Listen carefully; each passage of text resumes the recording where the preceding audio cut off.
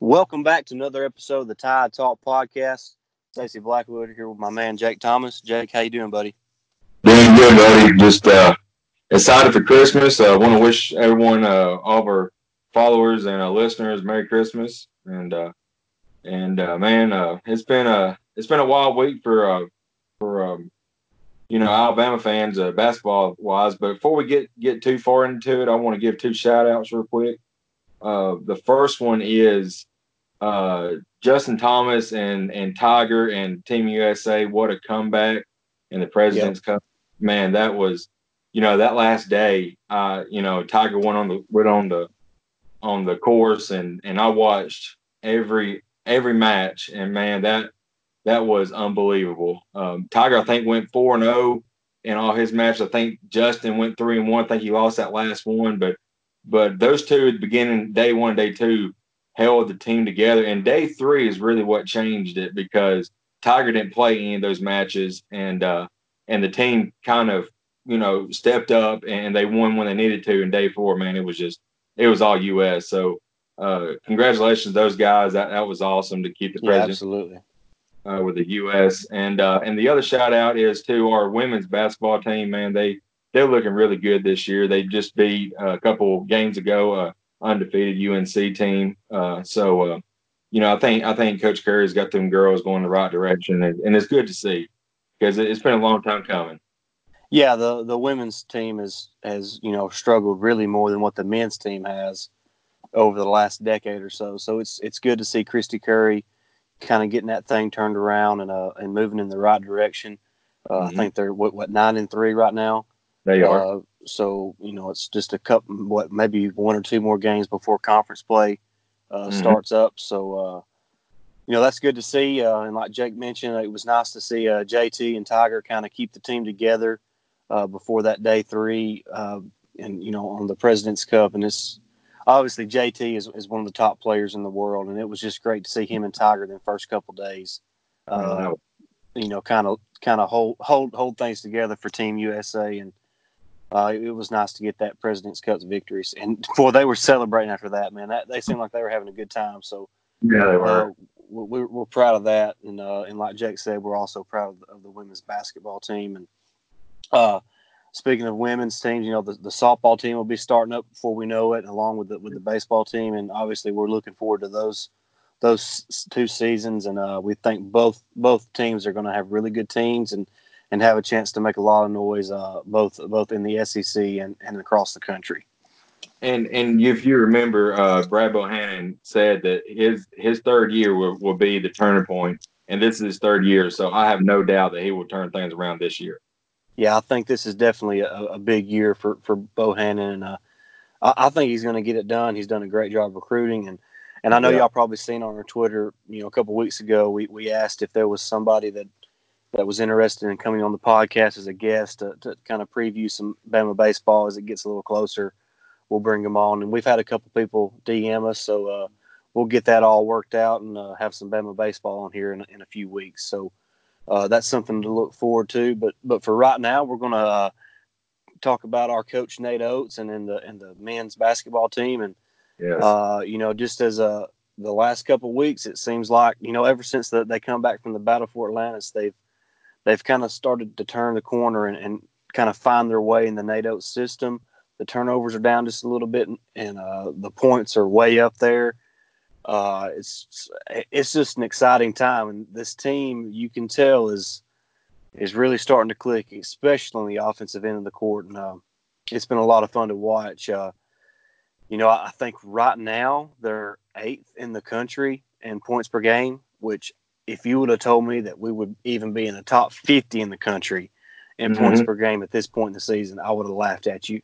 Even Yeah. though I knew what Nate Oates was capable of, especially with the injuries to James Rojas and Jawan Gary, I didn't think it would be what they've been able to put on the offensive end, and it's really been amazing to watch. And the absolute bull crap of JQ not getting his waiver. I mean, Yeah, I keep forgetting that, and that's a big hit too. yeah, I mean, and NCAA gave him out to everybody else, and but comes to Alabama and JQ, no, he can't have one. But we've harped on that enough. The NCAA and the SEC officiating this year has just been trash. We've talked about that before as well. But looking at on our men's team, I watched the whole entire second half of the Penn State game. I think we had like a 12-point lead. We couldn't hold it late. There was some questionable, or that last play drawn up was kind of questionable. Of course, Petty just fouled out, and they had double team Lewis. So of course, Alex ended up getting the ball and just 3-1 up, and it didn't. Yeah, he panicked, and Petty fouling out right there, Yeah, that really hurt our chances because, like you said, you knew the double team was going to go to Kyra, and Reese kind of froze in the situation. He had a chance as soon as he caught the pass to maybe get a shot up, but yeah, he kind of panicked and what was kind of uncertain of himself and what he needed to do. So that just comes with experience, and he doesn't have a lot of end of game experience at Alabama in close games. So I I kind of give him the pass. It was on the road. That was going to be a tough. That would have been a great victory for the team, but that was going to be a tough win to get. Even though, like you said, they had a big lead in the second half of that game and just couldn't yeah. close it out. And I think that's what Nate mentioned. You've got to be able to close those games out if you want to make the NCAA tournament. Exactly, and I was just talking about that ends bounds play. I think you before we started, you talked and or told me you watched all of Belmont, and I didn't get to watch much of that game, but I've seen and saw people tweet that the inbounds plays in that game was a whole lot better. So I have no doubt, you learn from your mistakes, and I think, but I'm with you. If Petty wouldn't have fouled out right there, I don't think they would have had an opportunity to double team Lewis, and maybe he would have got the ball or Petty. But man, talking about Petty, man, he is come alive under Nate Oates, man. It's awesome to see. Yeah, you're starting to see what all the hype was about when he was coming out of high school. I mean, he was a 5-star product, and he was known for his shooting and his scoring ability. And his first couple seasons, he was up and down. He played great for a couple games, and then he disappeared for several games. So it's the past, I would say, 5 games or so, he has really just turned the corner. He's playing with a lot of confidence. And I do want to say this about Petty. Even the first couple games of the year when he was not shooting the ball well, he wasn't getting a lot of good looks, and when he did get looks, he wasn't making his shots. He still played hard on the defensive end and was rebounding the basketball. He's been our leading rebounder all year long. Yeah, What is he, about 7 or 8 a game? I would imagine. yeah, 7.5 a game, so Yeah, 8. so Yeah, I mean he's been solid on rebounding the basketball, and he hustles on defense. He if he switches hard, mm-hmm. and now his shots are falling. And Petty's one of those guys that if you just leave him a slither of a hair open, he's going to make you pay for it. Right now, he's shooting with so much confidence that if he even thinks he's got a chance of getting the ball up, he's going to make it. And I think he's shooting right around 50% from the 3-point line this season. Yes, I don't know what his total numbers are, attempts to makes, but he is just shooting the ball really well right now. Of course, Kyra's being Kyra. He don't have to shoot a lot to make an impact on the game. I know he's averaging around 6 or 7 assists a game, along with or 4 or 5 rebounds and four or 5 assists. So that's really good to see.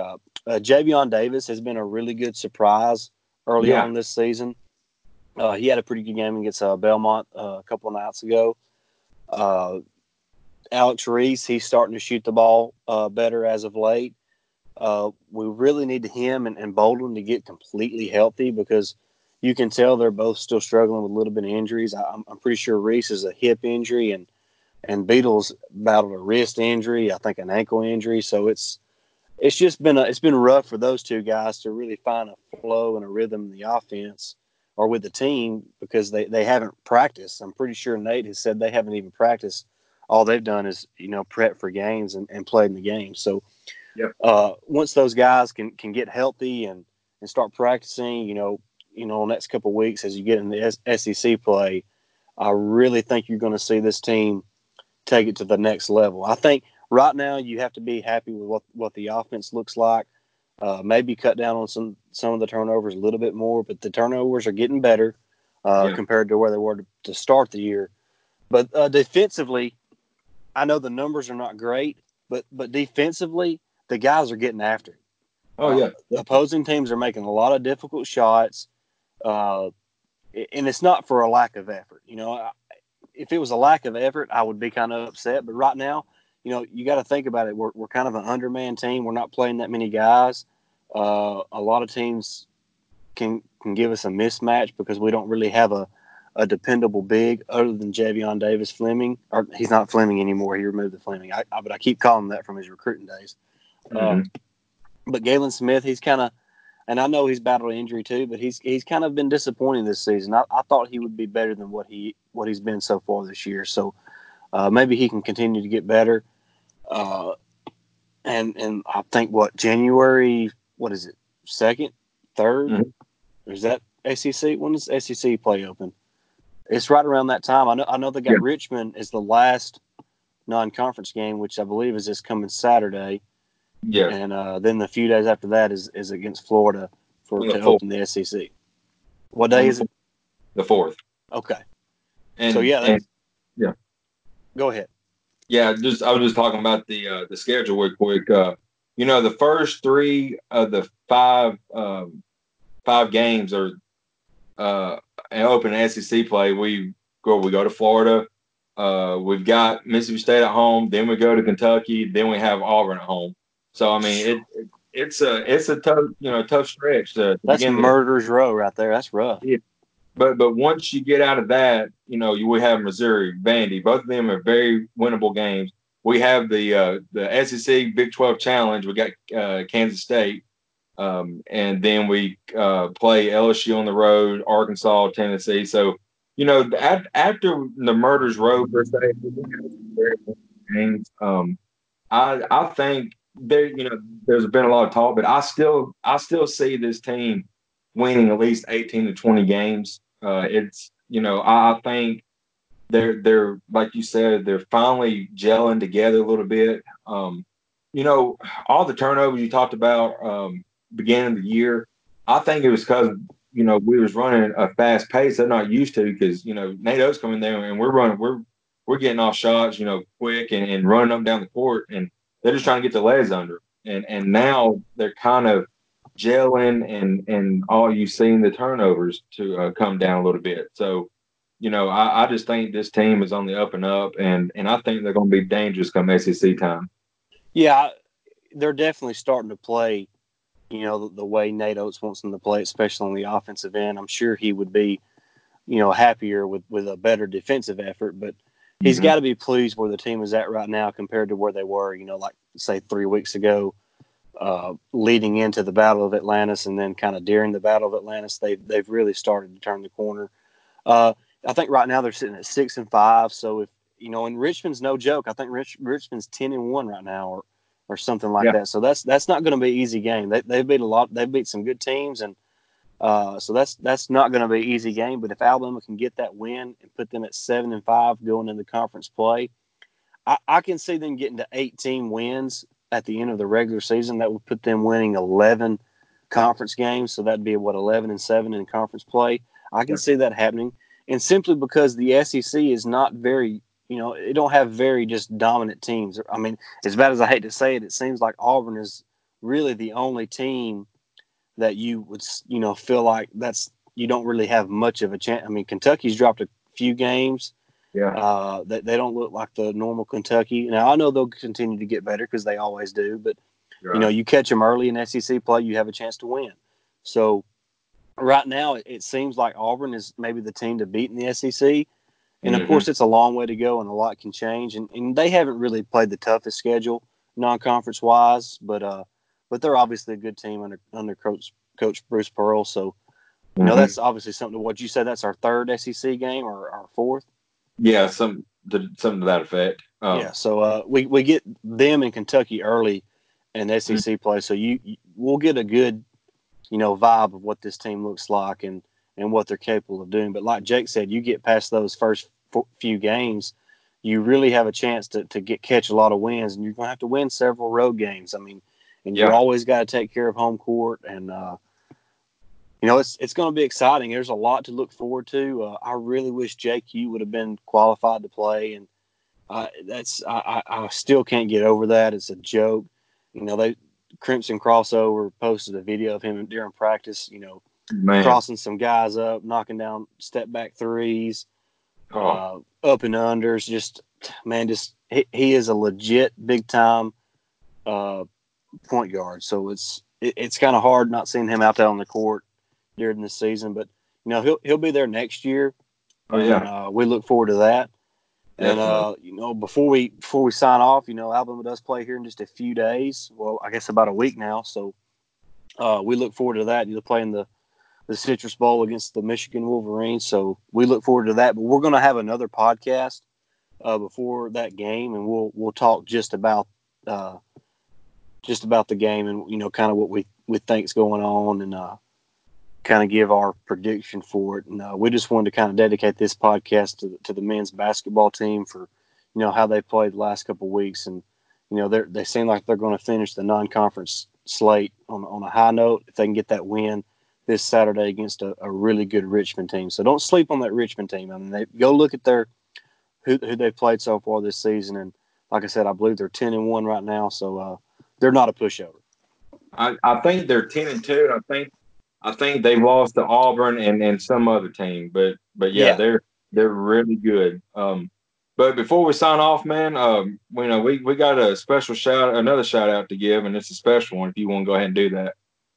Yeah, we just wanted to shout out Big Bam and KB for their baby announcement. They're going to have a boy. I can't remember when the due date is, but we just wanted to shout those guys out. Congratulations. We hope everything goes well during the pregnancy with KB and also the baby, and we just wish them the best of luck. And we're happy that they're together and that they enjoy our podcast and follow us on Twitter and all that. We just really appreciate them, and we Yeah. appreciate all our followers and listeners. And it you know we wouldn't do it if we didn't have the kind of support that we have, and it just really means a lot. We're really thankful for everybody that supports the show, and that follows us on Twitter, and just we have a really good time doing this. But having fans, or I don't even say fans, but followers and listeners Hmm. like we do, it makes it even the more better. So we really appreciate that. And Yes. we hope everybody has a Merry Christmas and a Happy New Year, and hope everybody gets to spend time with their family and their loved ones and have a really good time. And uh, we really appreciate everybody listening to us. And before we go, make sure you follow us on Twitter at TideTalk_pod. You can follow me, Stacy Blackwood, at Blackwood89. And I'm at Jake Thomas Todd. Yeah, so give us a follow, retweet our stuff, like our stuff, use the hashtag Tide Talk if you remember to. And we really appreciate the support. And we'll talk to y'all again next week. Roll Tide. Roll Tide.